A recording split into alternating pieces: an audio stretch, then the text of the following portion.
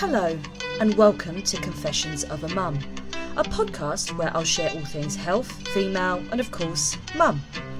So whether you're hiding in the bedroom away from the kids, switching off on your commute to work with a coffee, or trying to get the baby to sleep on a buggy walk, I hope this helps, and enjoy.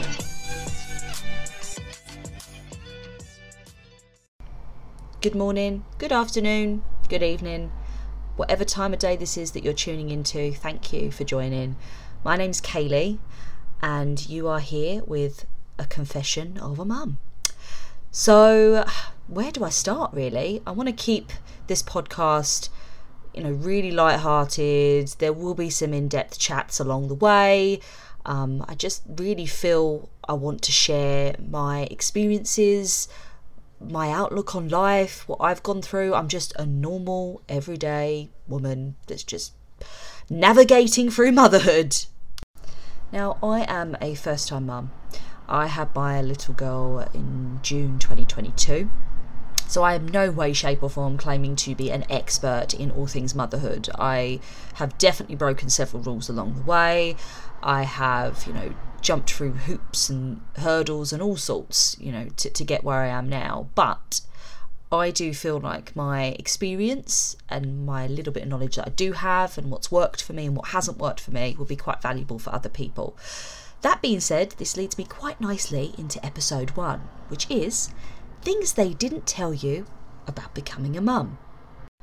Now, I could sit here and spend hours and hours on end of several thousand bullet points of things they really didn't tell you when you become a mum, and I'm sure everyone listening to this will agree. So I'm trying to keep it to, I guess, the 5 most key points I personally found a shock or hit me in a bit of a way that I wish someone had given me a heads up about. So hopefully this potentially helps any of you that are potentially, pregnant or planning a family, or like me in this situation, you want to listen to someone have a little bit of a rant and just feel less alone.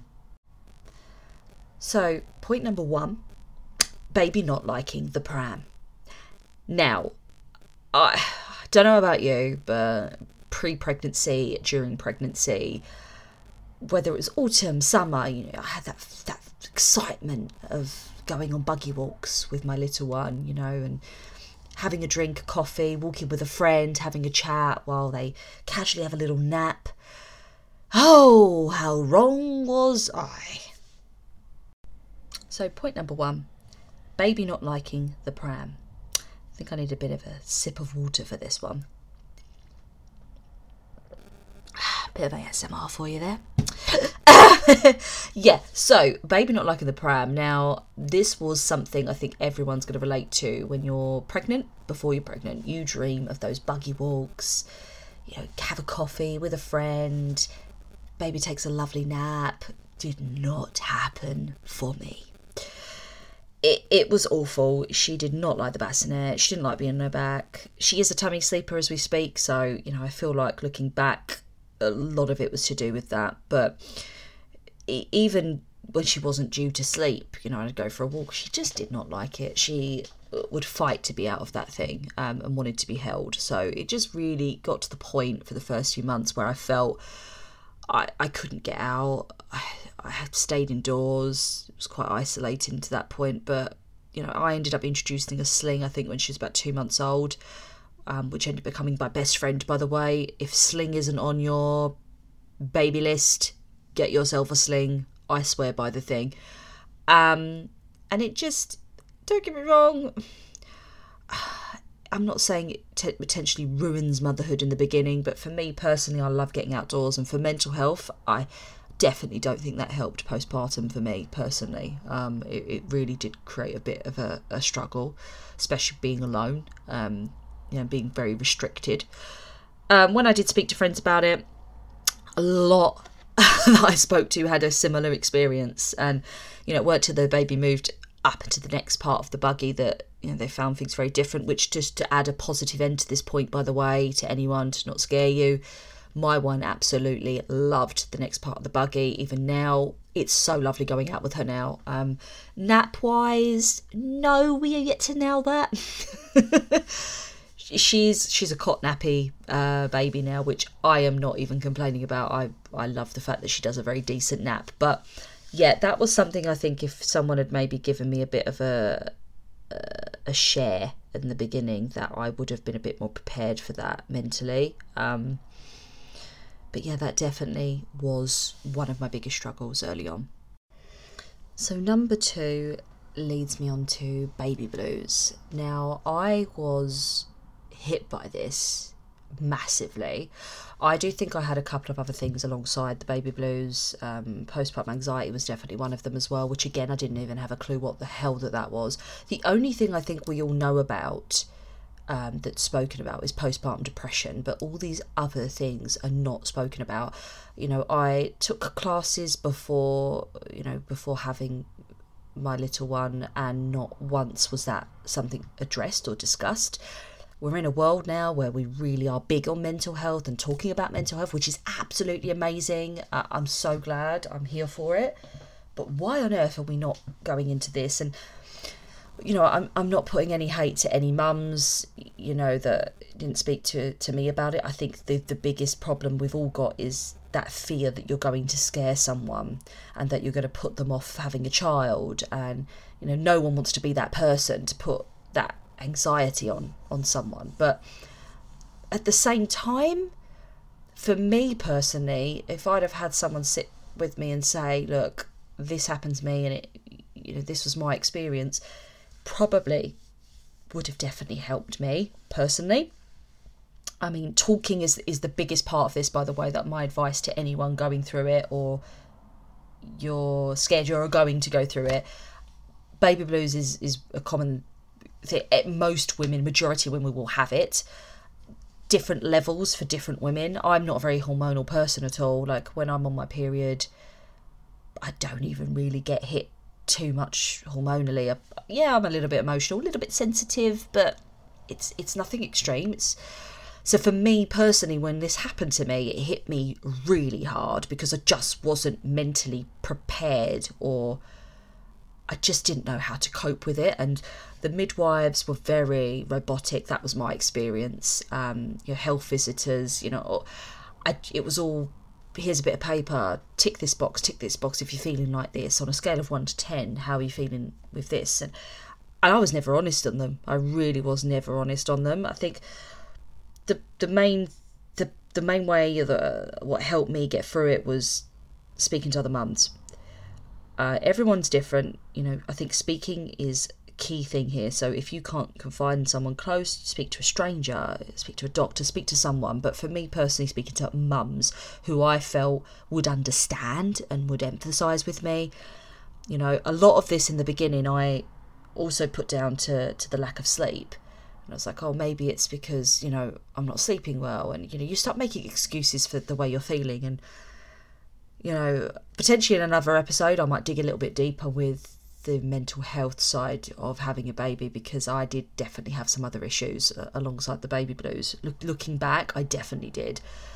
I'm absolutely great now. I'm in a great place now. That's why I'm quite confident in, and happy to share my experiences. But if you're going through it, you're pregnant, or just honestly take a moment to think, who can I trust in myself to be so open with? Because you are going to need to be really open. You're going to need someone who's going to happily sit and watch you cry and watch you offload. You want to make sure you have some form of support network there. And as I said, if you don't have lots of close people around you, speak to a doctor. There will be someone that you can confide in. Trust me when I say speaking is 100% sometimes the best medicine. Number 3. This one is a right barrel of laughs for me. Sleep when the baby sleeps. That is a big fat lie. Everyone, male, female, will say, oh, you're not sleeping well at night, you got a newborn. Well, they sleep all day. they sleep all day, they said. Yeah, no, that wasn't my experience. So with my little one, I think she had a little bit of colic in the beginning as well, but she just was either on me feeding. I breastfed. She was either on me feeding or fighting to go to sleep. And what is this? In my head I was thinking, what is this? Why is my baby fighting to sleep? She is clearly tired. Why is she not just sleeping? And it was just a struggle. To get her to sleep would be a struggle. And as I've sort of mentioned in the baby not like in the pram situation, mine got to the point she didn't want to be put down for naps. The moment I would get her to sleep, I'd transfer her, the dreaded transfer, mums, that was it. I was back to square one. So I introduced the sling to, make sure I got, for my own sanity purposes, a bit of rest in between. But that wasn't sleeping. I couldn't sleep with her in a sling on me. That was not possible. No matter what anyone says, that is not possible. I couldn't sleep sitting upright. There'd be times where I was so exhausted and I'd have her on me in the sling and I'd sit up and I'd probably maybe close my eyes for about 10 minutes. But then I'd wake up because my back would hurt. I'd be uncomfortable. It was just not possible. It just was not possible. It's one of those lines that really to this day haunts me. And I've heard people saying it to, when I've been out and about and I'm, with mums or whatever, I've been dropped in conversations. Does tend to come from men a lot of the time. I'm sorry, I don't want to be sexist here, but it does tend to come from the men. And I'm sorry, guys, I don't want to break this to you, but you don't quite get it unless, you're the one with the baby at home 24/7. And don't get me wrong, there's stay-at-home dads out there. I'm sure that you are going to relate to this and you are going to understand. But that, for me, biggest lie. And the lack of sleep, for me personally, because everyone tells you something different, and when I was pregnant, everyone did do the whole, oh, you're tired now, you wait till the baby's here, which I don't like people saying that. Even now, I don't like people saying that because of that. I think, why? It's just a pointless thing to say. Although, that being said, as much as, especially towards the end of pregnancy, where it was unbearable, I was just in agony, I was uncomfortable, I hated it, I couldn't sleep, I still had blocks of sleep, whereas the first few months with a baby, I just literally near enough didn't get any. And it was a mix of her being awake, me feeding her, but also my anxiety, everything that was all on top. It was one big foggy mess. Like, people would sit there and have a conversation with me and I'd black out. And a lot of things even now are a bit of a blur from the lack of sleep. So yeah, sleep when the baby sleep. Is asleep? No. What you need in this situation, my advice, which unfortunately for me I didn't really have it, is someone that can come round, look after that baby while you go to the other room and have some sleep. If you've got someone that can do that for you, yes. I didn't really have too much of it at the beginning. I had two really close friends, one particular who did do that for me a couple of times, and oh my god, was I thankful and grateful for them. Even having a shower, it's those little things that you take for granted, but having just one person that could just come around once a week just to let you recharge is a dream. So if you've got anyone that offers it, just take it. Just swallow your pride. Anyone that offers that support, take it, because it is near enough impossible to sleep when that baby sleeps, for those reasons I've given. The other reasons are, as I said, you need to eat. So you need to eat. Of course you do. So you need to go make yourself something to eat, which will probably not be until they're asleep. So that's another thing you've got to factor in. Whether it's having a shower, whether it's washing bottles if you bottle feed, clean the kitchen. That being said, if there are days when you don't get stuff done, just don't. It is not the end of the world. The dishes, they're not going anywhere.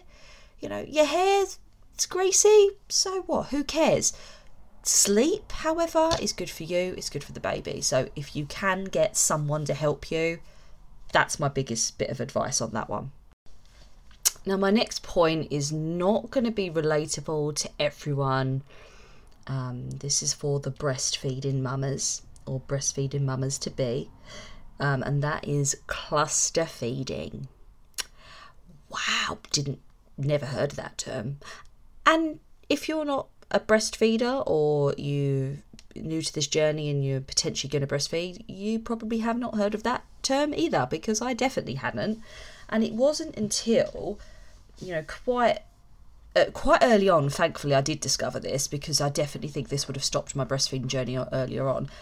When I did my own research, and to be fair, there was one health visitor when I'd said that, what is this? I've Googled it, but obviously you don't want to trust everything you see on Google as such. You want to get a medical professional's advice.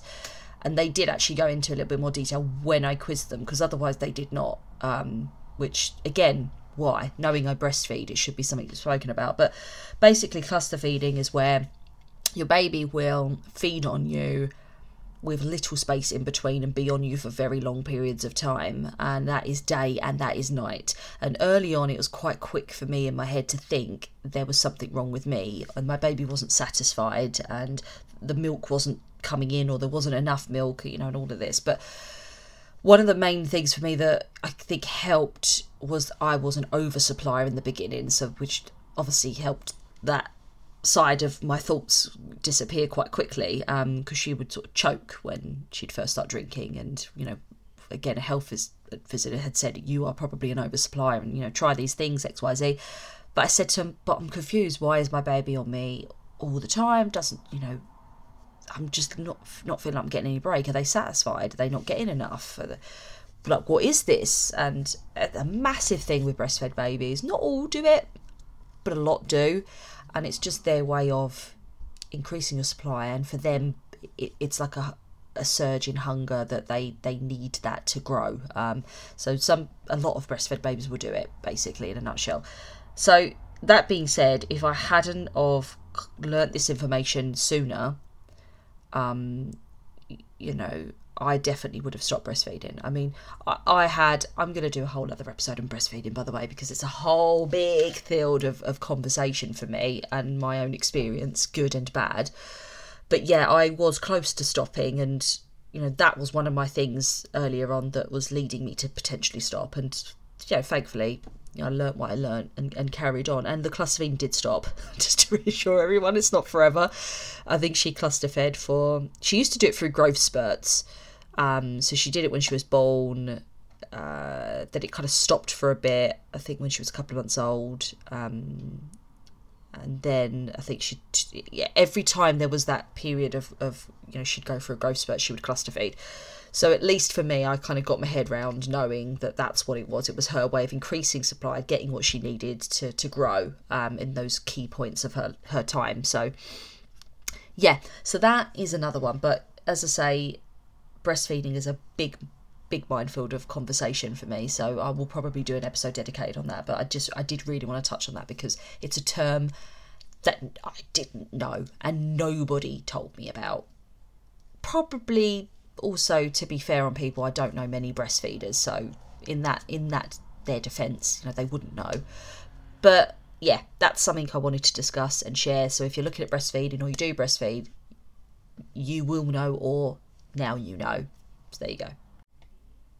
So on my last point, I'm going to try and keep quite brief, because it's actually a point I'm still going through, I'm still struggling with now, and that is losing your identity.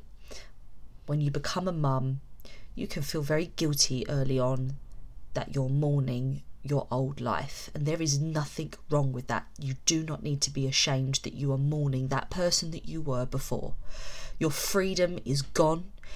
You now have a child attached to you 24/7, physically, emotionally.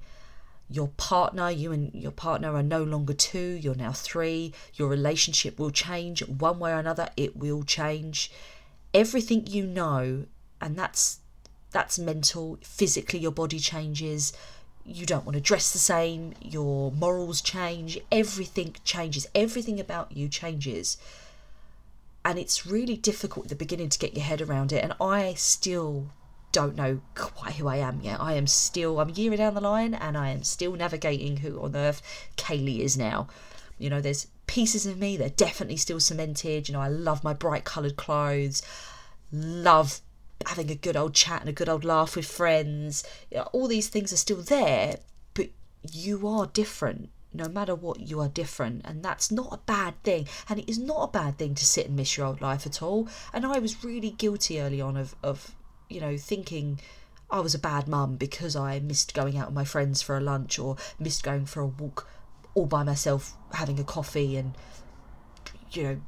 having a chin with a good friend on the phone, and not having a care in the world. I felt guilty of that, and there's nothing wrong with that. That's completely normal to feel that way. And a year down the line where I am now, or 2 years down the line, or 3 years down the line, you are still going to have those moments where you miss that, going to the cinema with your partner, just the two of you, with no thoughts given to a child that you have to look after, or all these things are still going to be in place. And that's what I've come to realise now. There's nothing wrong with it. I love my child, I love where I am now, but there is nothing wrong with missing your old life, and losing who you are and becoming someone new. It's all part of the process that, again, nobody talks about, as this whole topic of this whole episode is. These are things that people don't talk about, that people should share more, of their experiences. And it's not to scare people, it's not to put us, new mums off. It's just to help us navigate this motherhood journey that is a crazy roller coaster of emotions. And let's have a laugh about it, let's have a joke about it, let's keep it lighthearted, but at the same time, let's also cry together, and let's have those moments where we just want to scream and we want to shout and we just want to let out our frustrations, So I'm going to leave this episode here. I thought it'd be really good end of each episode to share a positive quote for us to all, leave the show, have a think about, ponder our thoughts on. A mother is always the beginning. She is how things begin. Wow, that's pretty powerful, isn't it? On that note, I'm going to leave this episode here. I really hope that you've enjoyed, and if you've stuck around to the end, thank you so much. I'd be really grateful for the feedback. Any topics you want me to discuss, any questions you have, I'll happily share. I hope that whatever time of day you've listened to this to, you've had a good morning, you've had a good afternoon, you've had a good evening. And until next time, keep on being you. Bye-bye.